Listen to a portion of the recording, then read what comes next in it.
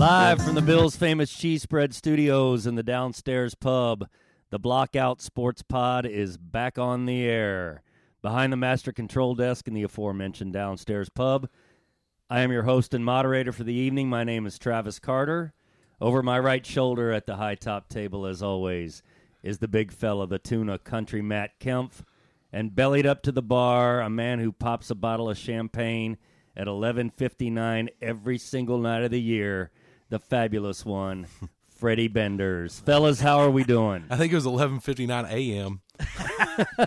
For those 12 o'clock college football games, yes. Or 12 o'clock. Notice I did not celebrating specify. The Price is Right. I did not specify. Maybe a hit of OJ in there. No. Yeah. Fellas, how we doing tonight? Good, Doing man. good, man. Yeah. Good. Busy week. Crazy week. Yeah, crazy week. It has been a crazy week. Before we get started, I'd like to remind everybody that we are on Twitter at BlockoutPod. That is at BlockoutPod. As always, we'd like to thank everybody that's been listening, that's reached out to us with feedback.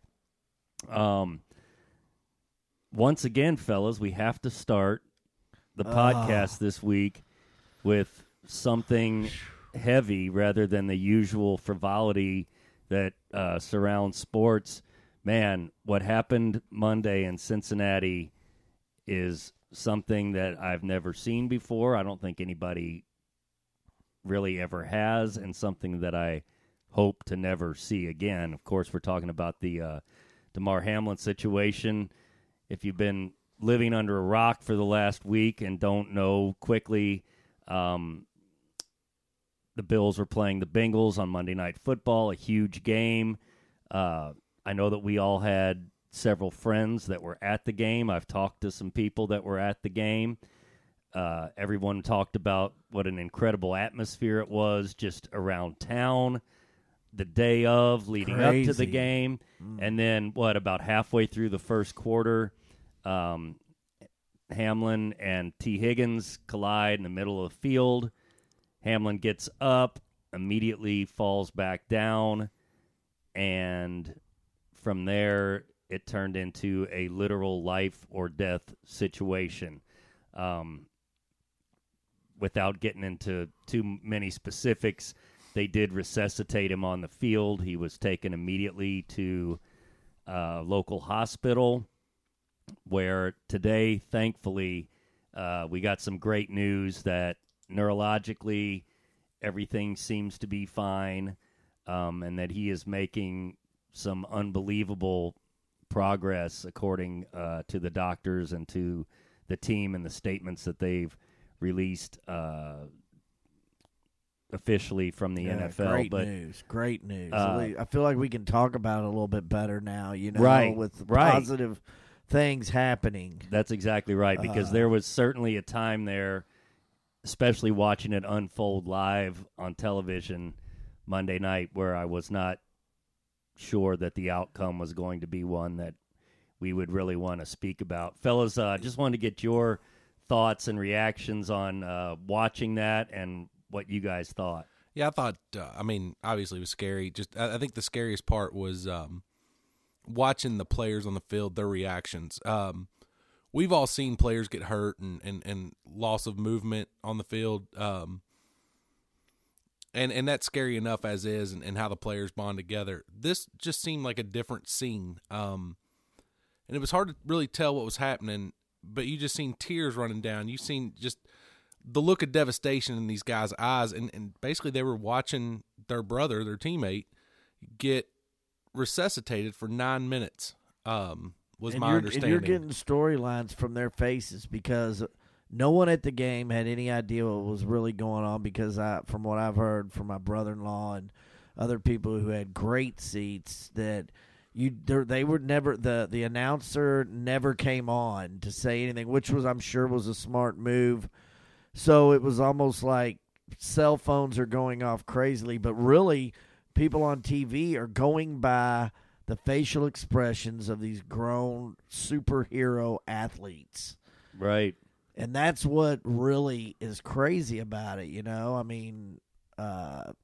go ahead. I have some other things. My cousin's husband is a podcaster that has a podcast dedicated to the Buffalo Bills. 2 Bills in a Pod, by the way. You should check it out. It's really good. What a name. It is good. And he did a radio hit with a Buffalo station that he does one with every week, and he was at the game. They live in Indiana, over in Indianapolis, but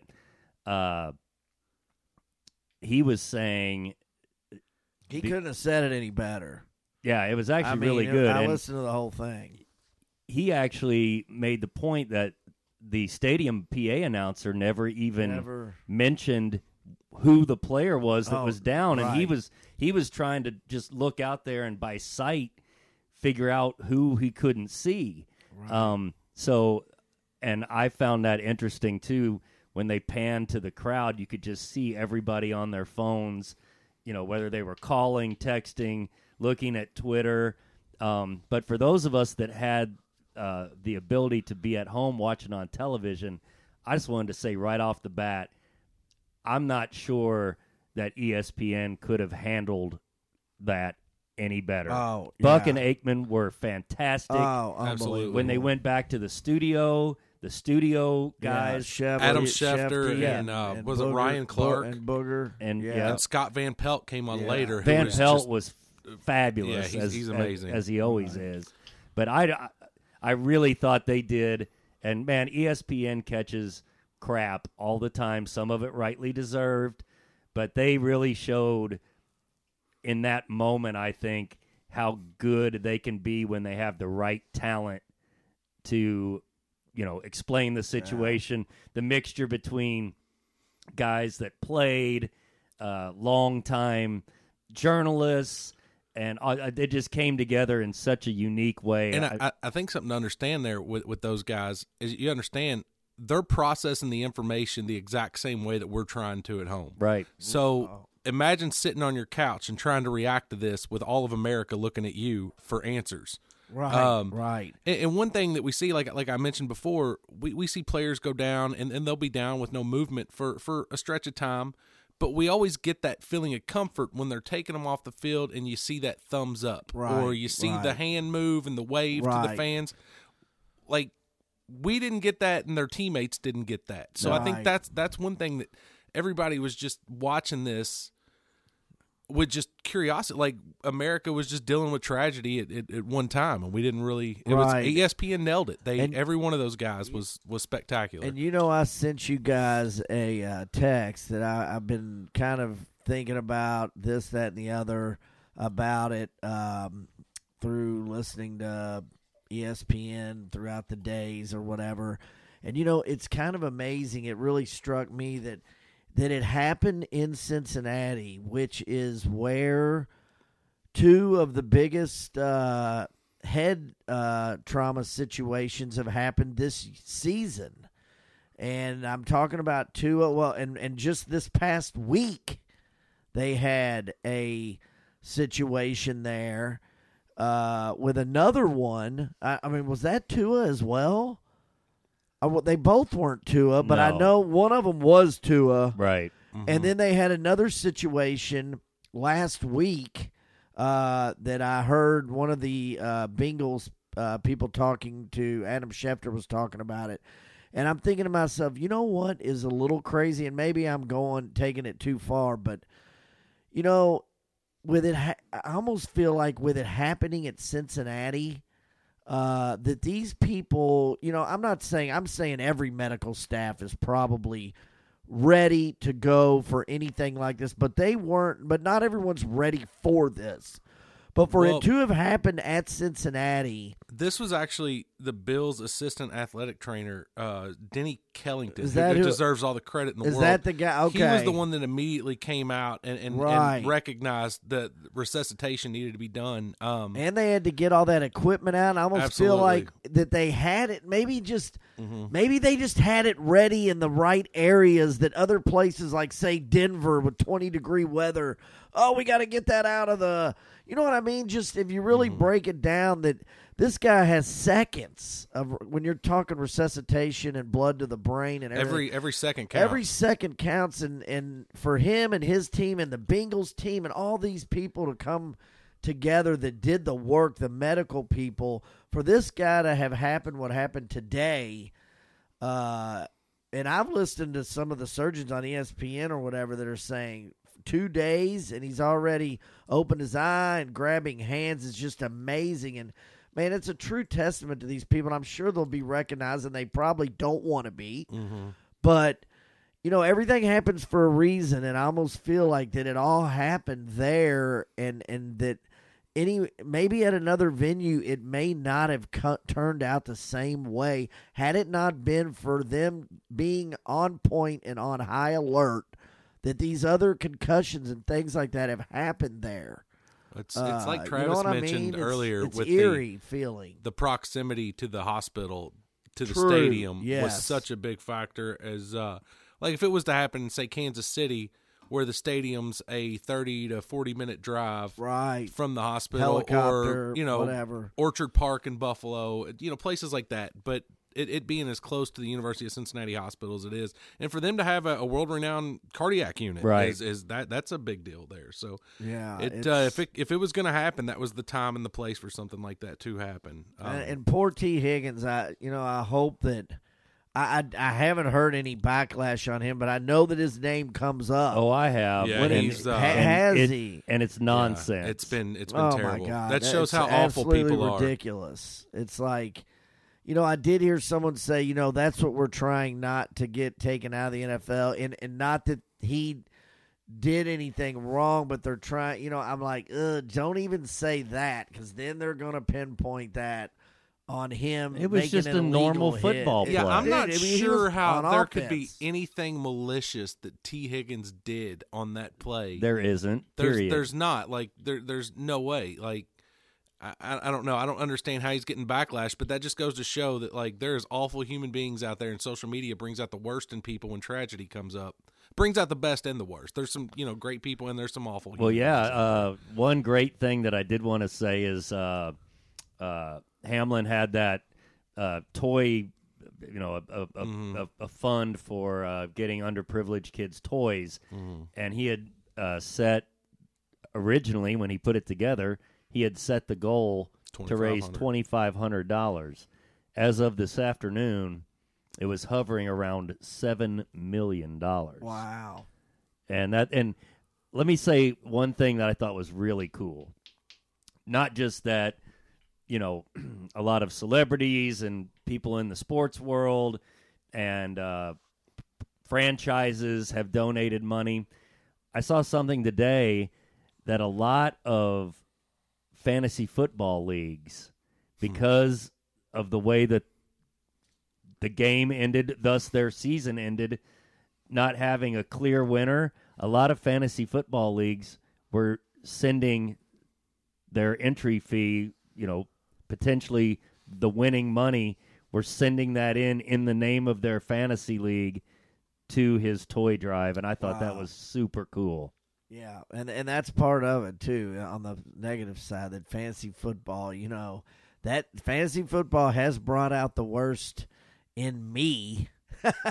So is that what I did can it? only imagine other people, and I'm not saying anything that had to do with that. I would not obviously been complaining that the game ended or whatever, but I'm just talking about how you take players and these athletes and these superhero type guys and their lives for granted on the line, and you're like, this bum's not doing nothing, and I am the king dog of saying that, and it makes me look in the mirror and say, you know what?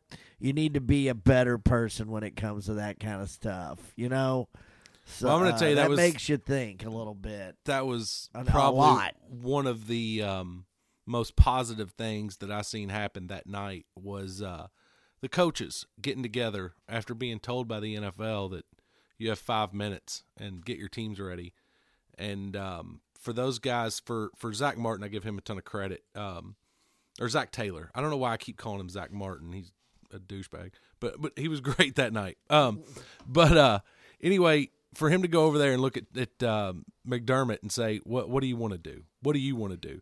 Right. And he said, we're not going to play this game tonight. And he pointed and he said, let's go to the locker room.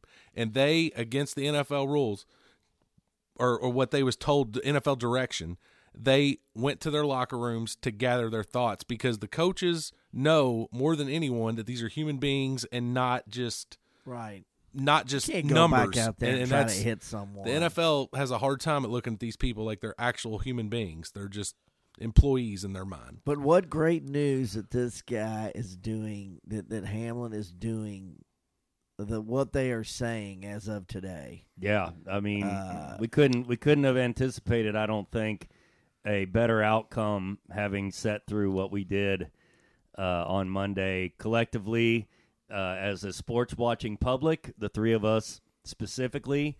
I know we were all discussing it on text as it happened and things like that. And so thank goodness that it's worked out the way that it has. And for like the third consecutive episode, I'm going to say there was really no great way to transition from talking about something like that to getting into the reason why we do this podcast, which is to talk about the lighter side of sports and the actual games. So we'll just go ahead and jump right into it. I have one word. Yeah, can I add Ruggles. to this? Oh, please. Transition? Please. I feel like one way to transition out of this is to discuss whether or not they're going to make this game up. What are your all's thoughts on that? And they're not. Is that official? Yes. Okay, when did that come out? Like an hour or two ago? Yeah, probably 2 hours ago. Okay, so now that was according to the AP. I did see it according to the AP. In case anybody has any questions, it said the NFL does not plan on making this game up. I've heard there's all kinds of things on the table. That's all kinds of ideas. That's what my understanding was. Like, did you hear what Schefter said about the Chiefs? I don't know. What did he say? He said that the Chiefs might be willing to. No, he's drunk talking. Okay. Schefter doesn't know what he's talking about there. I know that was a rumor going around earlier that there was a lot of pressure getting put on the Chiefs that they should step back and say, hey, Bengals or Bills, because and the reason that this would play a factor is so many scenarios have been thrown around on how the NFL is going to handle this, and I've heard as far as them adding an 8th playoff team this week and creating 2 first-round buys, which would create my ultimate conspiracy theory of why the Chiefs-Raiders is the first game played this weekend. That makes sense. And that way, if the Chiefs lose that game to the Raiders, then both those teams get a bye week, which makes me believe that there's no way the officials are going to let the Chiefs win that game. I didn't think of that. Yeah. So, I mean, I'm not saying they're not going to let them win it. But, no, that was tongue in cheek. There is a scenario that they have to think about that's absolutely not fair. And there's a reason that was put on at a 4 o'clock game. I got you. So on Saturday, I'd just like to say I'm reading this straight from the Rochester Democrat and Chronicle. The NFL decided on Thursday afternoon that the game between the Buffalo Bills and Cincinnati Bengals will not resume, according to a report from the Associated Press. It was clear it was going to be a logistical nightmare to try to wedge the resumption of the game into the schedule with the regular season ending Sunday. The league is known to have gone through several permutations of what could have been done, but in the end they decided the most prudent choice was to wipe it from the slate.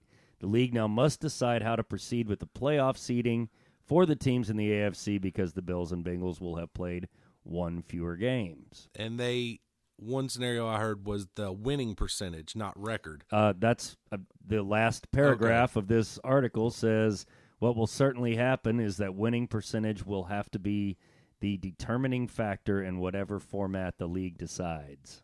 Which would give the Chiefs the number one if they was to beat the Raiders this week. They would have the highest winning percentage. Right. So. I guess. Which would set up, if that was to happen, a potential Bills-Bengals divisional round playoff game. If they was to win their respective games. Right. heading into that. It'll be interesting how they said. I'm sure they'll do the right thing. Yeah, I'm just. I mean, what one thing I'm just really curious to see how these players are gonna react getting back on the field this weekend, and well, it's going to be a lot easier with the good news that we got. Absolutely. But I feel like there still has to be something mentally there, like of course there will be. Going out there and when you go lay your body on the line each week, and you watch the guy that you do this with week in and week out have an issue like that. I don't know. I think that's a mental hump that some of these guys can get over, and some of them may dwell on it. But I think that's good. The NFL is like providing, therapists for these guys to talk to. Of course. So I know of someone that is talking to a therapist right now, and his last name is Ruggles. Ruggles. Yeah, he's a kicker. I'm sorry. I think it's time. That's the transition we were looking There's for. There's the transition. Right there. I was immediately thinking Wriggles, the actor, Don Ron Riggles. I was like, "What's wrong with Ron Riggles?" Don Ruggles.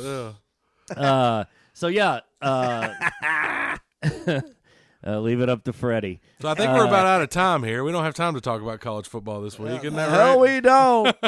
So, for once, the college football playoff semifinals, both games lived up to their billing. Wow. Unbelievable, exciting, down to, in one case, the last play of the game. In another case, the last drive of the game. We had an upset and a near upset. Tuna, give me your thoughts just quickly on what you thought of the semifinals. Well, first of all, I'm going to go into the Michigan TCU game. We have to. 4 o'clock. That I believe I said last week that Michigan will over physical TCU. Right. They're a team that will just come out and punch you in the mouth. I think you said it was gonna be a cute. They've done a cute job. Well, I said that I've given TCU a lot of crap, but after the Big 12 championship game, I gave them a lot of respect. It was a cute story. Look, I'm bought in now. I don't know. I'm all in on TCU. I don't know what to say now. I'm pulling for the Horned Frogs. I'm all about Hypno-Toad. I'm going to get me a Hypno-Toad shirt. Love these guys. Max Dugan. Love Sonny Dykes. Never thought I'd say that. Still don't like him, but I'm lying to myself right now. Let me say this. Keep going. What? I just want to throw this in as you're talking. Did you know that 10 of the 11 of the 12, or 10 of the 11 starters started last year? For TCU. Yeah. In that losing whatever. Yeah, they were. It's amazing. I think they finished last year 6-7 or 7-6, one of the two. Yeah. I forget which one. Unbelievable. Keep going. I mean, we'll touch on that later. Like, look at Tulane being like 2-10 last year. Yeah. But anyway, another cute story. TCU's just. I got my notes down. No. So, but anyway, I'm sold on TCU. I'm never going to doubt them again. That was. I say that, and they're going to get punched right in the face this week coming up. But their defense played so good. They weathered that storm. They were like, we don't care how physical you are, Michigan. Keep punching us, and we're going to punch right back at you. And it was watching their defensive line operate. Oh, their D-line. It was incredible. Linebackers. I mean, we've all watched TCU. They've never played like that this year. I didn't know they had an All-American first-team quarterback, a corner. Did you know that? Yeah. I didn't know that. I missed that. I'm surprised because you always text me whenever you're upset that like some kid from the SEC didn't make All-American team. You know that's my backfield. Defensive backfield's my favorite thing. But this what was kid that? played Didn't you throw a fit about Brock Byers not being first-team All-American over Michael Mayer? Yes. Yeah. Well. Goddamn, dude. Well, we'll talk about that. But you missed the cornerback. Shutdown. But anyway, we'll talk about that shutdown later. So let's go on to the Georgia game. No, keep going because I want to talk about Michigan for a minute. Okay, well, we can keep going on that. That was my biggest takeaway of that game was how well that TCU defensive line played. Just trucking. That was an incredible they had a flow. You want to talk about a team that had momentum, a flow. You know, you see teams when you say they just don't. They're not on track right now. They're not on track like Bama, LSU. That they were just. They could never get their feet set. Michigan came out flat and never could get set. I don't think Harbaugh helped them did him any favors on getting them in certain areas. You notice with Michigan, when they're Field forced to throw position. the ball downfield and play from behind, they cannot do that. True. That game is not there. True. So the quarterback just did not look, 2 pick sixes. What are you going to do? yeah, J.J. McCarthy was not. It was not his game. But you did think in the second. It was his girlfriend's game. They focused on her a lot. Where was Musburger at? Where when they was needed him? Musburger? And folks, there's Adriana. That's what being a Division I college quarterback will get you, boys. Did you not think that they would come out in the second half, make some adjustments, and come out and actually start really? And I'm not saying they didn't. Dude, they tried to. The game was exciting as hell. I think Michigan I is was a happy as a kite to see it. They're pretty much what you see is what you get. They're a physical, overpowering, dominant team like that when they can play, that physical and punch in the mouth. But the problem is, when they go against a team that will weather those punches, they cannot throw the ball. They cannot finesse you. They cannot come from behind big. And they got exposed big time. Right. I think Sonny Dykes coached a hell of a game. Oh, Go ahead, Travis. And I thought it was interesting on that first pick six when they went back and showed how the play developed. It was clear to me that TCU's defensive backfield did not respect Michigan's ability Not to one beat bit. them down the field. They sold out, buddy. And they did it all night long. Yeah, they did. They did it all night long. And I thought immediately when I saw that, I said, this game may be a little bit different than what we thought it might have been. And I kept waiting and waiting. I was like, at some point, this defense is going to start wearing down. They're going to, they're just going to, Michigan's going to start pounding on and pounding. They weathered all the punches. And like you said, their secondary, they sold out in that game, and they were like, throw it on us. You can't do it, buddy. Right. And well, think about it. Really, if you look back, Michigan never really had that many really good blue chip Marvin Harrison style junior style receivers.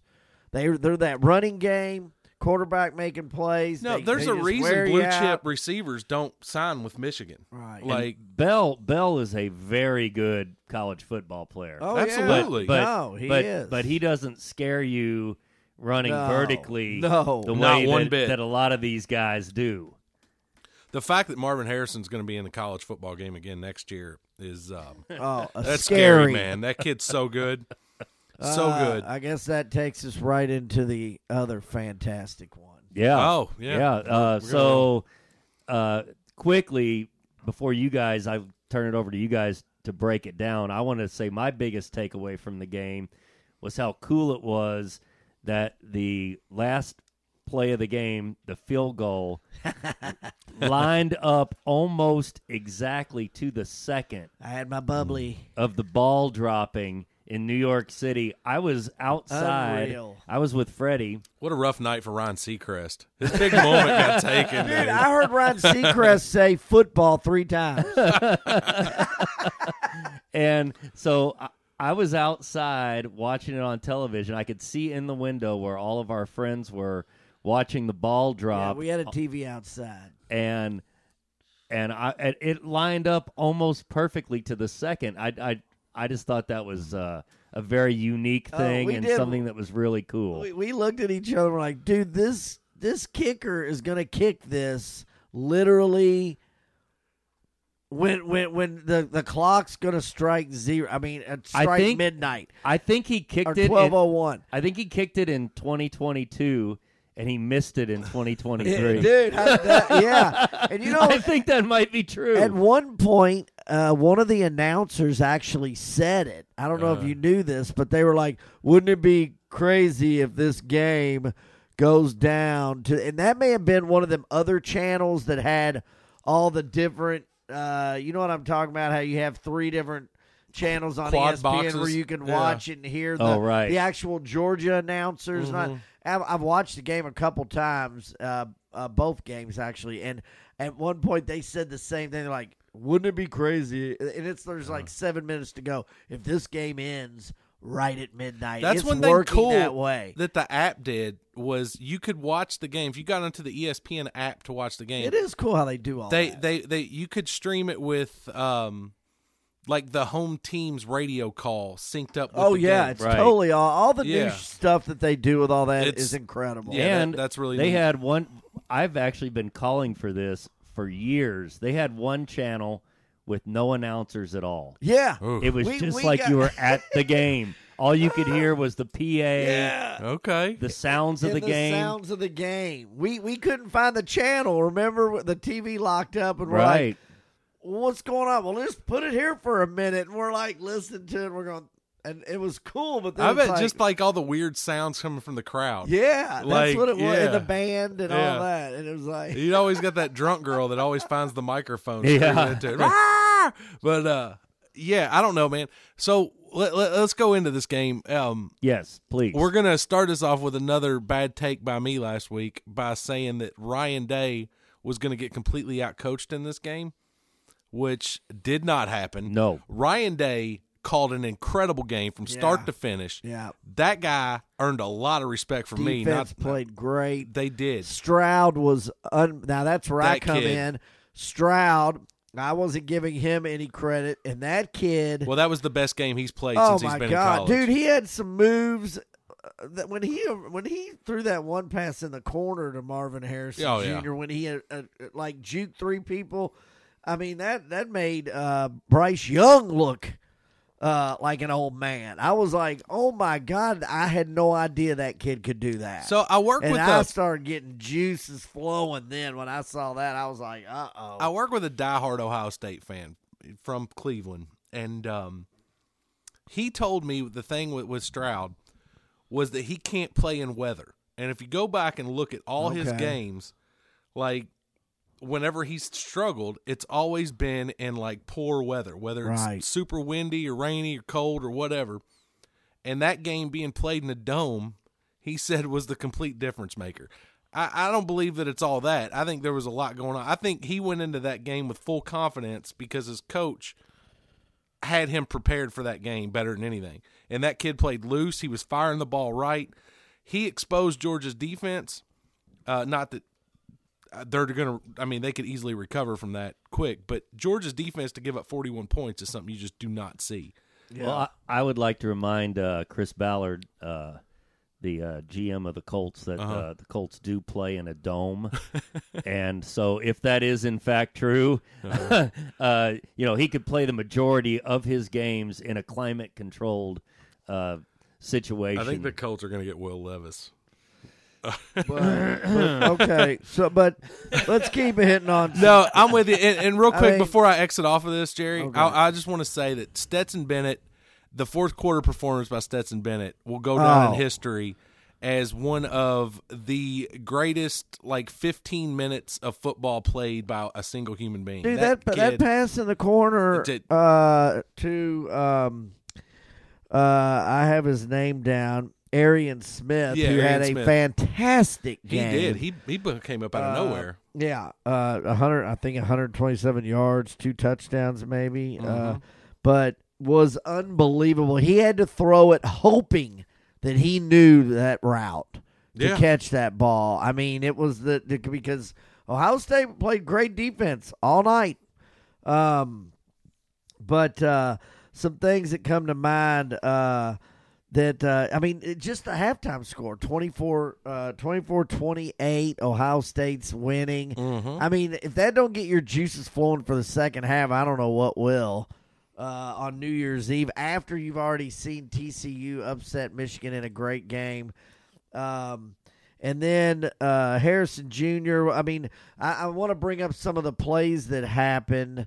Some of the there were questionable calls that you want to break down. The play clock running out on Stroud a couple times. They didn't make the call. Big deal. The biggest play of the game, in my opinion, besides the timeout on the punt that Kirby saw, which was unbelievable. That's what I was going to bring up was that the was- wherewithal to call that timeout Right. right before they ran that That fake was just punt. luck, man. They're There's saying, just- I well, don't- he saw something, or someone in the in the upstairs booth. saw He got a word something. from the booth, and he just threw But it, Kirby is all over the place, and I don't know, but it was a great call because they were going to run it. and- Herb Street, I thought, was going to pop out of the press box. He was so excited during this game. Whether it was Herb luck Street. or whatever it was, there's a bunch of college football teams that don't stop the clock You're that don't absolutely call right. that timeout. You're right. You're right. So yeah, that's one reason. I mean, they are in that position for the second year in a row because they make luck like that. You're absolutely right. It reminds me of a play, and I hope it's never forgotten because this play from Nick Saban was forgotten. Everyone thinks, oh, the decision at halftime to start Tua was the greatest move in college football history. Hey, Can't have college football playoff talk without Bama coming Hold on up. a minute. Kirby is his disciple, so hey, look, that's where it comes from. Okay. But the play that Saban should always be known for is when he had his All-American kicker on the kickoff do a pooch kick 25 yards in the air and have his receiver catch it in the third quarter. That is the greatest play call that Nick Saban's ever made, period. The guy that caught it plays for the Ravens. Does Nick Saban defend kickoffs now? Like if they get caught in the end zone? What's that? Like Nick Saban, like if a kick goes into the end zone, does he defend that now to stop a guy from running it back? The kick six was not in the CFP. I'm just talking about great coaching decisions. He I now don't know, has every player on the field to make tackles. Okay, yes. I didn't know. But who's the corner for the Ravens? The all pro. He's the one that caught that ball. Marcus. That's who caught that ball. It's one of the greatest plays ever. No one ever talks about it. And I think this play from Kirby will go down as one of the greatest timeout calls to not let that happen. However, the best play of the game, in my opinion, that got my juices really flowing on my third bottle of champagne was when Stroud is getting pushed back 15 yards. He throws it like he's throwing it out of bounds, and even Fowler gets fooled by it. He goes, oh, he's just throwing it out of bounds. And Marvin Harrison has the smarts to run over and grab the ball inbounds. It goes down on the back of the end zone on the one. And then your boy comes in and jacks him. Bullard, who, by the way, got defensive MVP of that game. And, of course, the targeting comes out. He knocked Marvin Harrison out of the game.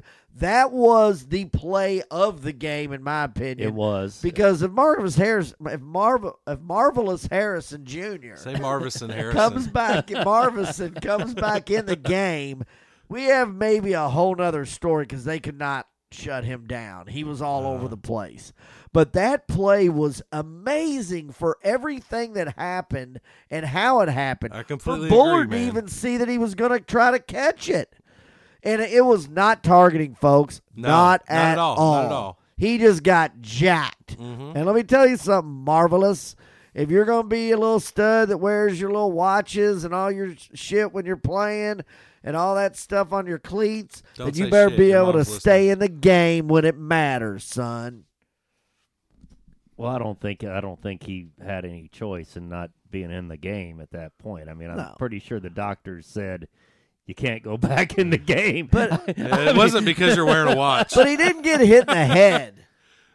He Well, didn't get hit in the head. I mean, what was that? I guess I shouldn't What a softy. Hold on, I shouldn't be saying that after what we've just talked about tonight. Wait a minute.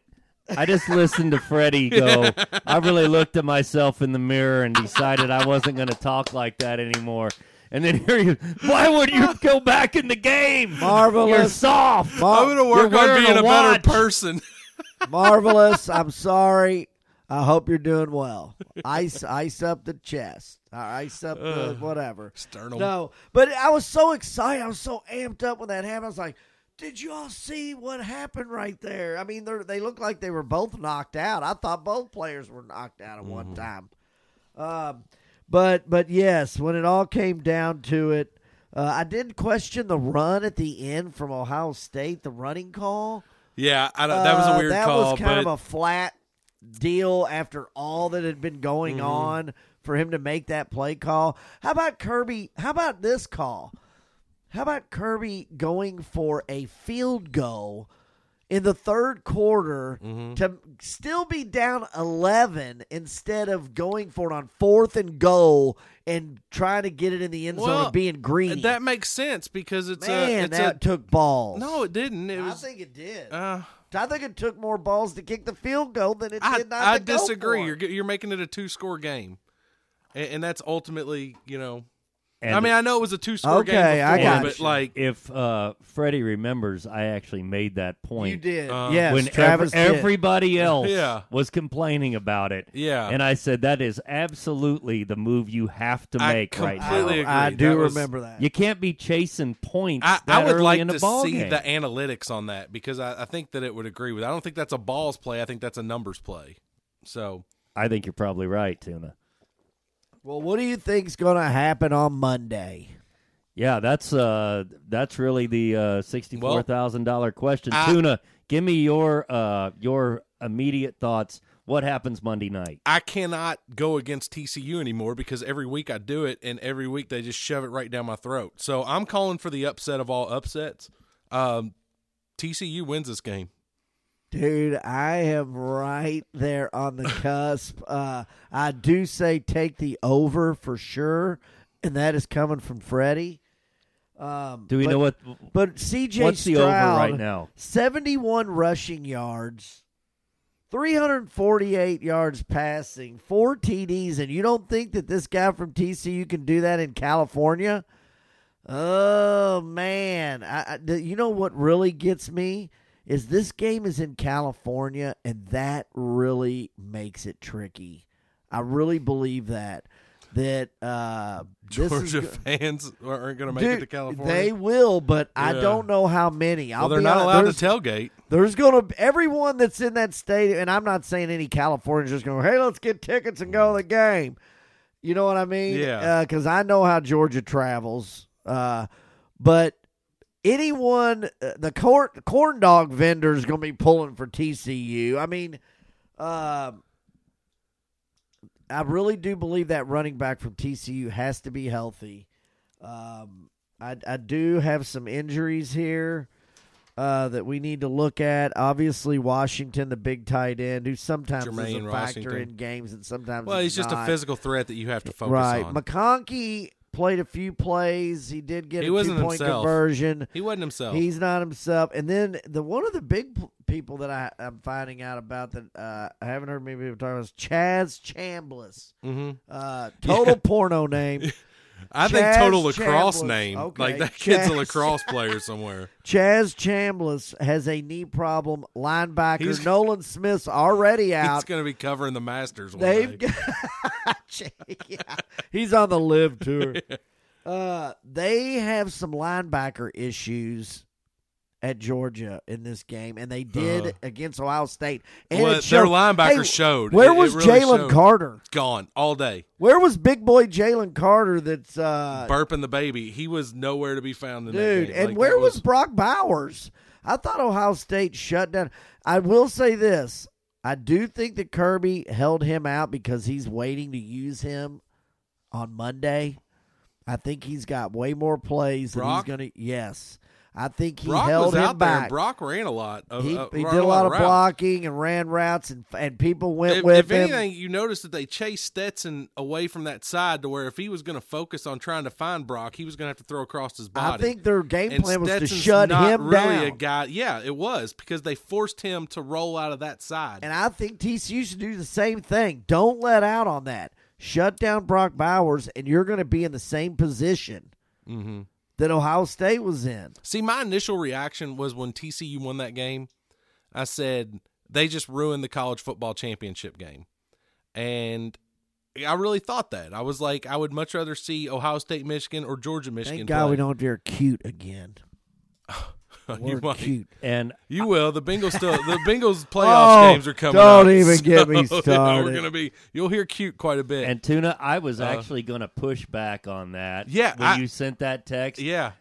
But I waited, Uh-huh. and I'm glad to see now that you I will might have own up changed to your it, man. mind. I definitely changed my mind on that. I own up to that. It was my immediate reaction. But then there was something about watching Ohio State and Georgia play where I was like, you know what? I think TCU can give either one of these teams a run for their money. And Of course they can. Mm-hmm. They just freaking beat Michigan. Yeah. I had The such a running hard back time with is hurt. TCU You over the know course, that. course of the season. The running back is hurt, has a knee problem, and he had a hell of a game, too. I will say that running back has to be probably the most interchangeable position on any football team. Okay. I believe that. Maybe. Like, unless you've got like a Bijan Robinson, Barry Sanders, type Derrick Henry type guy or whatever. But I really think that the main thing in this game, and call me crazy, is that it's in California. I really do. I think it's the weirdest thing ever. It's so weird that SoFi Stadium's not going to allow tailgating. Oh, yeah. What about the tailgating situation? Apparently, that's going to drive people batty anyways. Apparently, that's the city thing. put a bunch of money into these bars and restaurants that are around locally, and they want those to be used. And yes, we have $5 sushi. $5 sushi is a good deal. Sushi, more like $50 sushi. We have in California. sushi and spritzers over here. But see, I'm almost the complete opposite of that, where if you've ever been to a bowl game, which I'm sure both of you guys have, Camping World Stadium, you're traveling there, right? Mm-hmm. More often than, this is to me, this is my experience, is that you're not typically going there to tailgate. You go there. You go to. If you're a Georgia fan or TCU fan, they're going to have the TCU the fan parties, the TCU party. They're going to have parties. They're going to have the Georgia party, and then everybody else is going to be in the bars and the restaurants around the stadium. Right. Like, it's not like a Saturday. I disagree with this. No, I agree, Travis. That's a great point. I'm going to tell you the other thing. You're going to be there for like 3 to 5 days if you're going there. Right. So you're going to see everything, and you're going to go to all the stuff around. But the tailgating in the parking lot with the mixed fan bases, and maybe like some of the bowl games I've been to are different compared, like, because the Liberty Bowl tailgating with Boise State fans. Liberty Bowl. Well, let's keep in mind, the Liberty Bowl isn't exactly in the entertainment district either. If you're going to the game, hot dogs, $5. All right, let's talk about the 2004 Liberty Bowl, which featured the two best teams in college football that were not in Power 5 conferences. And that was Louisville and Boise State, the undefeated Boise State and the one-loss Louisville Cardinals. Anyway, great game, but there was something about tailgating with mixed fan bases there. Now, the one game that I went to, bowl game, that I did not tailgate was in New Orleans for the Sugar Bowl. And yeah, the CFP there's nowhere different. to really tailgate around New Orleans. The whole city's a tailgate anyway. Yeah, the CFP is and different. Man, I've been to a bunch of bowl games. A lot of people want to be in that stadium early. But I also think that when you travel, even just dumb stuff like this, you fly across the country, you don't take a bunch of coolers and stuff with you. Yeah, exactly. You don't have a car. Should we go get a pint? You don't have a car. You probably don't know anybody in the place that has a car. You go there. You go to the pregame party. You go to the bars and restaurants. But for them to say, there are people that are going to RV out there. There are people that are going to do that stuff. And for them to say that you can't tailgate, give the fans the option to tailgate. If we're packing up and we're RVing out there for the game, and you're telling me that I can't set up and tailgate, screw you, SoFi. I think that is an entirely different deal. If they have a dedicated RV lot. Yeah. Because, trust me, most people, even if they're from there, aren't driving to the game. No, I agree. You're going to wait in. You're going to understand, like Georgia, for one, I don't know about TCU and their alumni, but Georgia has alumni all over this country. So if you're living in the state of Washington, you're living in Oregon, you're living in Montana or whatever, maybe, and you're close enough, you're probably going to travel to that game via vehicle. And it would be nice to have the option to tailgate if you could. But my problem is for them saying that you cannot tailgate. That's what I don't like. And I agree. And but I just think what you're talking about right now is what all of Georgia's talking about, and it's called uncomfortable. Like, this is just one thing that they're not comfortable about. They can't believe it's happening. The game's at 7:30, not at 8:30. Yeah. There are little bitty silly factors that factoring into this game that have me thinking that it is all in the Horned Frogs' favor this year. Like, they're not going to be able to get their country ham biscuits in the morning. They're going to have to settle for, like, seaweed slushies or smoothies. You know how hard it is to repeat their tuna? Oh, this is a repeat championship they're trying to get. Tell me about it, Bama boy. Against an inferior team, but this inferior team has no pressure. It's out in California. It ain't in Atlanta. Oh, I know a watering hole to go to Atlanta, that by God. I know what we're going to do down here in Atlanta before the game. Yeah, well, guess what? You ain't in Atlanta, Bubba. You're out there with some hot blonde looking at you like you're trash. I'm going to tell you right now, it's all in the Horned Frogs' favor. And I'll take the 16 and a half. I'm going to bump it up to, and I think they're going to win. I'm with you. I cannot personally say anything bad about TCU anymore because I've done that every week that we've done this podcast, I believe. I've made a comment about TCU, and I'm done with it. Maybe I should say something bad about them so they'll continue to it's going to come win. down. I think it's going to come down to it. And, dude, we haven't even talked about poor Ruggles. Poor Ruggles. I think you did. That's what started the transition. Let's talk about this kick for a minute. I'm a Bama fan. I can talk about kickers. I have the floor to talk about bad kickers. Okay, I lost to Tennessee on a bad kick, but I've lost plenty other ones with bad kickers. But I'm gonna tell you right now, that was the worst kick I've ever seen. It was the worst kick, dude, in a big time. It was a great hold. It was 20 yards off of the field goal. Like, it went wide. He looked nervous, and let's give Kirby credit. He iced him. Don't forget about that timeout that he called. And that kicker, he didn't put a lot on that last kick, but this one, he hit the turf. Watch the officials' reaction that were under the goalpost when that ball was kicked. They were already looked leaving. at it, and they just completely looked at each other, and it's like they stared at each other before they did this. It looked like the Texas A&M kick. Remember when they lost and they I'm trying to think of who it was, dude. Speaking of Texas A&M, I would like to congratulate them today on their new offensive coordinator, the man that will not die, and one of the worst human beings to walk the face of the earth, Bobby Petrino. And he's coming in on his motorcycle right now. Buddy, he's coming into town. If there is with a sidecar. If I'm Netflix, Hulu, any streaming service, Amazon, I'm approaching A&M and I'm like, let me put cameras, let me follow your season. Let's let do me Hard Knocks. We need anything we can do to get these two people in the room together. And DJ Durkin's down there also. You talk about three people. Dude, is there any way we get Johnny Manziel as strength and conditioning coach? Oh, buddy. Nutritionist. I mean, are you kidding me? Oh, this is going to be spectacular. But honestly, Luke Skywalker. I want to say this. Like, he is a terrible human being, but I think this is the perfect thing for him because he'll never be a good head coach again because no one will work with him on his coaching staff. But nobody ever said he couldn't coach offensive football. Exactly, man. Nobody ever said that. For all he has to do is sit up there and call the plays. Like, I think this could be dangerous for the rest of the SEC. Oh, I think it will be. Yeah. I mean, I'm not saying it's not a bad If him move. and Jimbo can swallow their pride and hold on.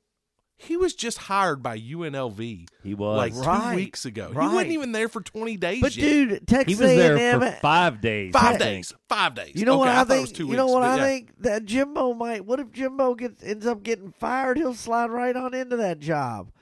Dude, no, he Texas won't. A&M has all the money. Here's the problem they with have him. everything. More than anyone, more than Bama, more than Georgia. This was his downfall at Louisville, and it was no one would work with him on his staff. He had to hire all his like family members and like people that were inferior for the job, and that's what ruined him. But now, okay, well, I'm glad that you mentioned that because I want to get into the other bowl games that went on this week. Right. And man, we had some great ones. And let me tell you something. That's what I want to get into. You cannot. What I want to do is, if you all don't mind, is I kind of went down through here and I put the bowl records down. of each of how they went.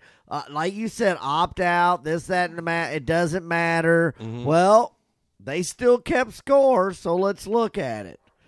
Let's start with the AAC, and they went 4-3, respectable.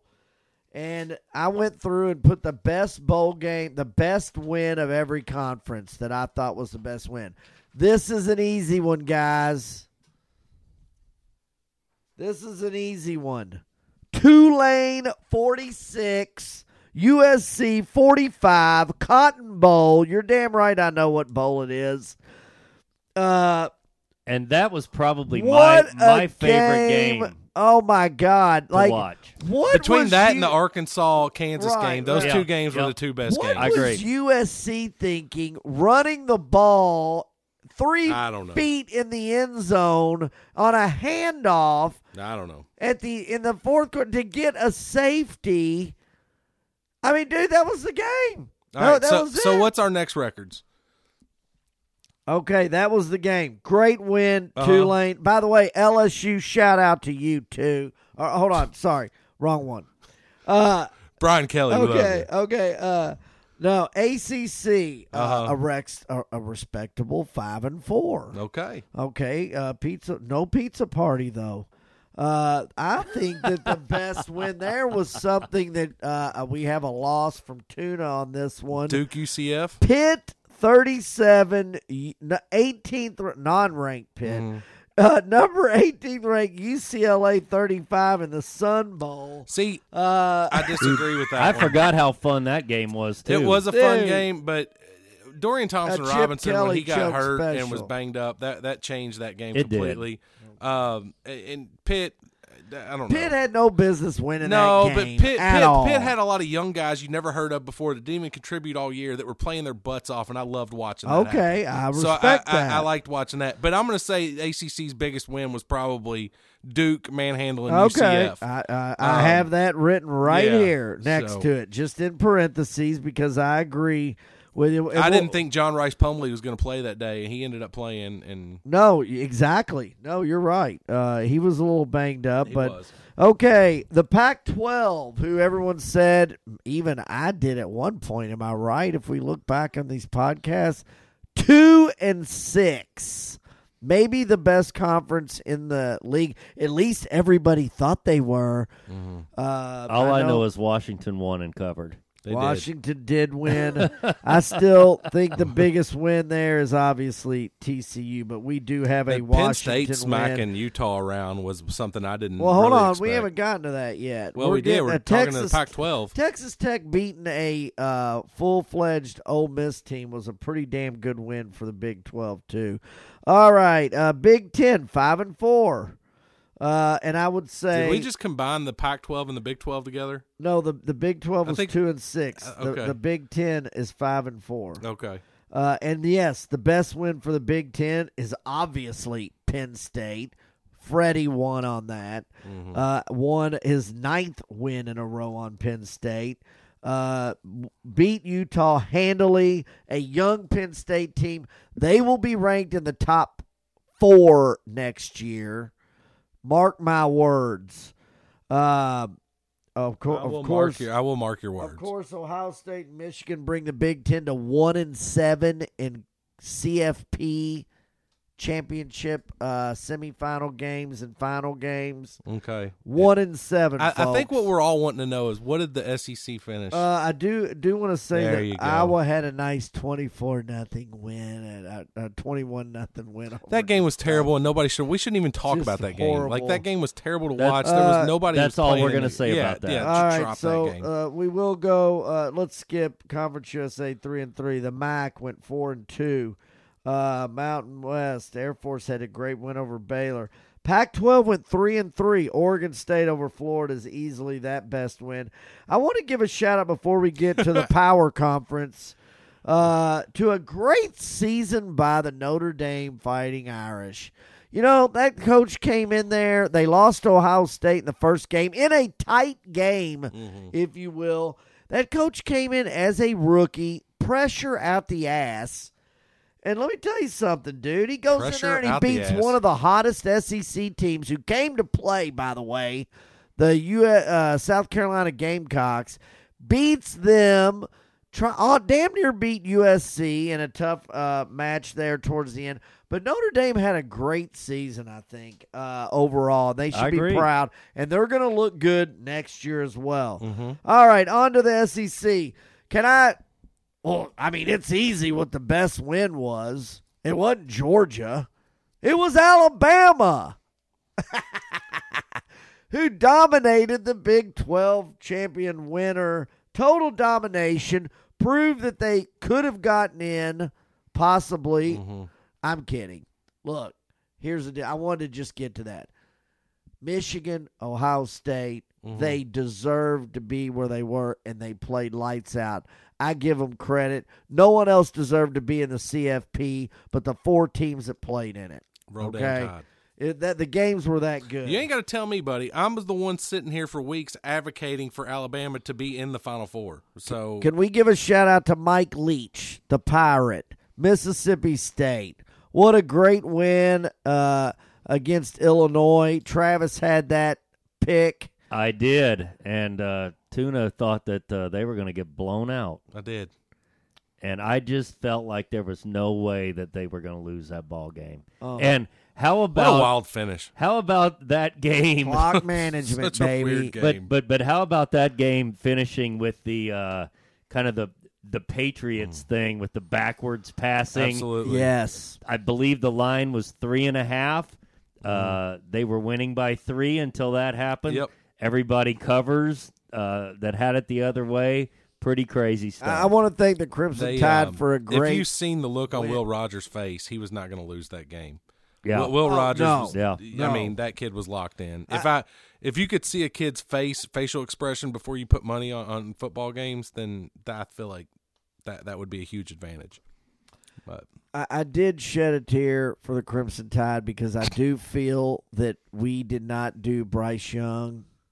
I feel like that some of the team did not to have that kind of talent and not win a championship is pretty bad. It's what a lot of teams deal with on a yearly basis. But I do think that they brought us right into that game brought us right into the CFP that night and got everybody fired up and ready to go. And that was a great Sugar Bowl that led into the CFP. I thought that was fun. LSU, give them a shout out, 63-7. What? Give them a shout out for beating a team that like nobody was playing in. I mean, What, give them a shout out for their sex party. they showed up. That actually turned. That was to me, and I know I didn't mention this in the podcast last week, but that was the game that I made the most money on gambling because Live bet. I believe the spread was 14.5. 14.5. And I said there's no possible way. With all the guys that were missing for Purdue, there was no chance. The only reason I didn't was because of all the news that came out about the LSU sex party with the coaches and Keyshawn Boutte beforehand. And I think you're the only one that knows about this. I haven't heard anyone this is else common talk about knowledge. it. This is why Keyshawn Boutte is going pro now. I haven't even heard Feinbaum talk about this. Feinbaum's not going to talk about it. Well, he Well, knows everything about the I think SEC. There were maybe- several coaches that are getting fired from this, and Martin mentioned it the other day.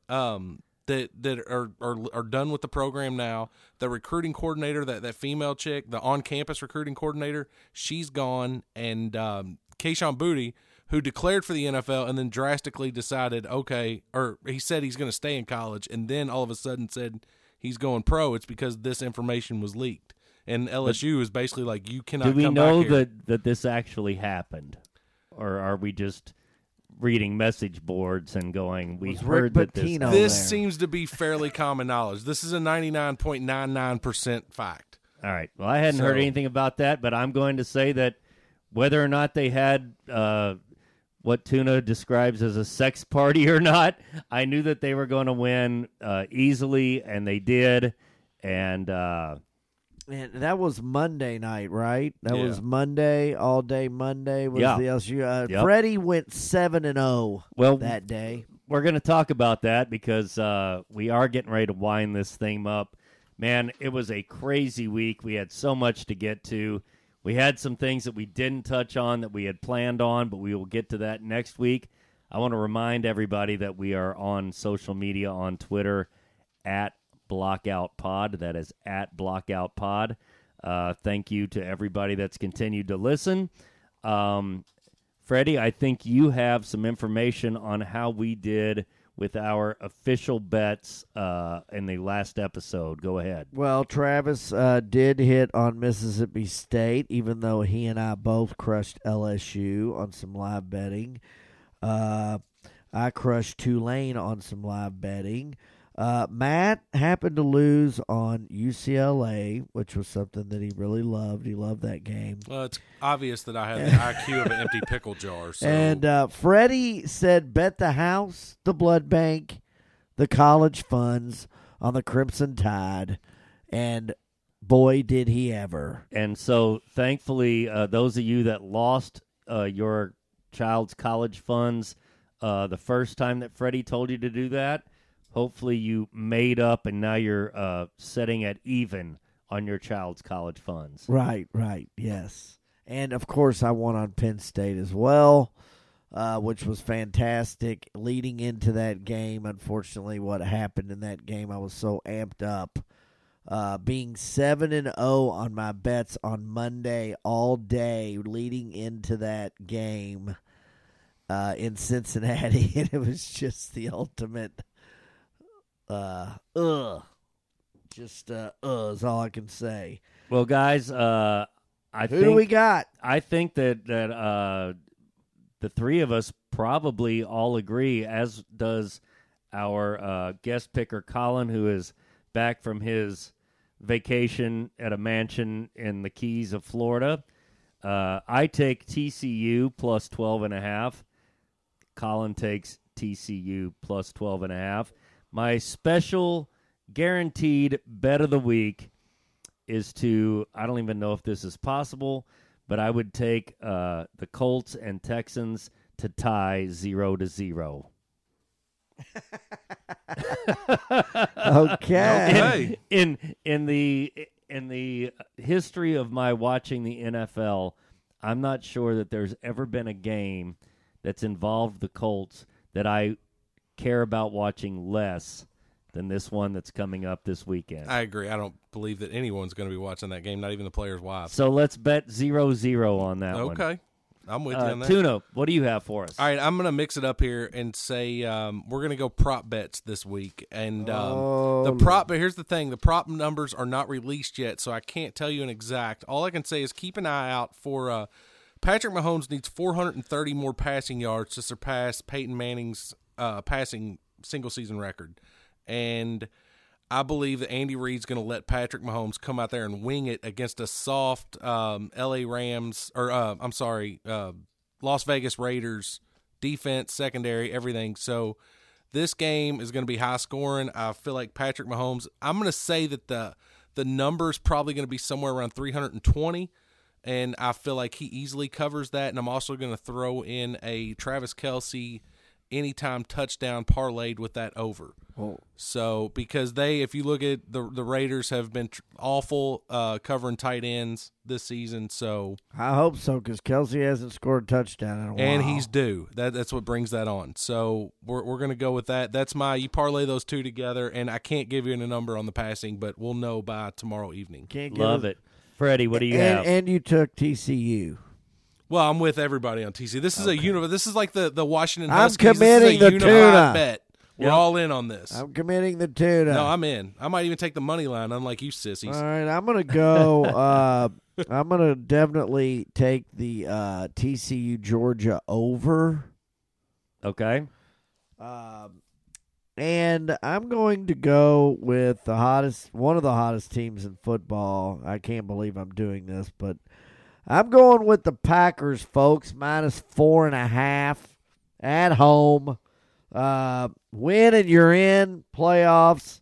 The Lions are also very hot. They're 8-1 their last 9 games against the spread. I love that which bet. says, Yeah. why am I doing I do that? absolutely Why love am that I bet. doing that? I'll tell you why. Because the Packers D is playing way better. And no matter what I feel about A-Raj, I still think that the Packers are going to carry momentum into that game at home and win. I love it. Guys, I want to thank everybody for listening again. Just a quick reminder one more time, we are on Twitter at BlockoutPod. Oh, and our guest picker, Colin, his second pick is to take the Steelers -2.5 against the Browns. So put that down. What's been a relatively interesting last week of the of sports is coming to a close. We're really looking forward to the national championship game on Monday night. I'd like to shoot it around the horn for anybody that has one more thing to say. Tuna, you got any closing thoughts? I do not. I do. Attaboy. I want to say that the Michigan-Ohio State game was the most watched game of the year in 2022, 22 million. It was also in the top 12 all time. And college football is alive and well, folks. The CFP is doing just fine. I would like more teams. It's going to be more fun. But if you got 22 million watching the game on New Year's Eve, you're doing something right. I would agree with that. And folks, we can't wait to recap what is sure to be a very entertaining and very interesting national championship game on Monday night. The NFL playoff picture will be clear when we get back together. We thank everybody for listening. As always, from the Bill's Famous Cheese Spread Studios and the Downstairs Pub with the Tuna Country Matt Kempf and the fabulous one, Freddie Benders.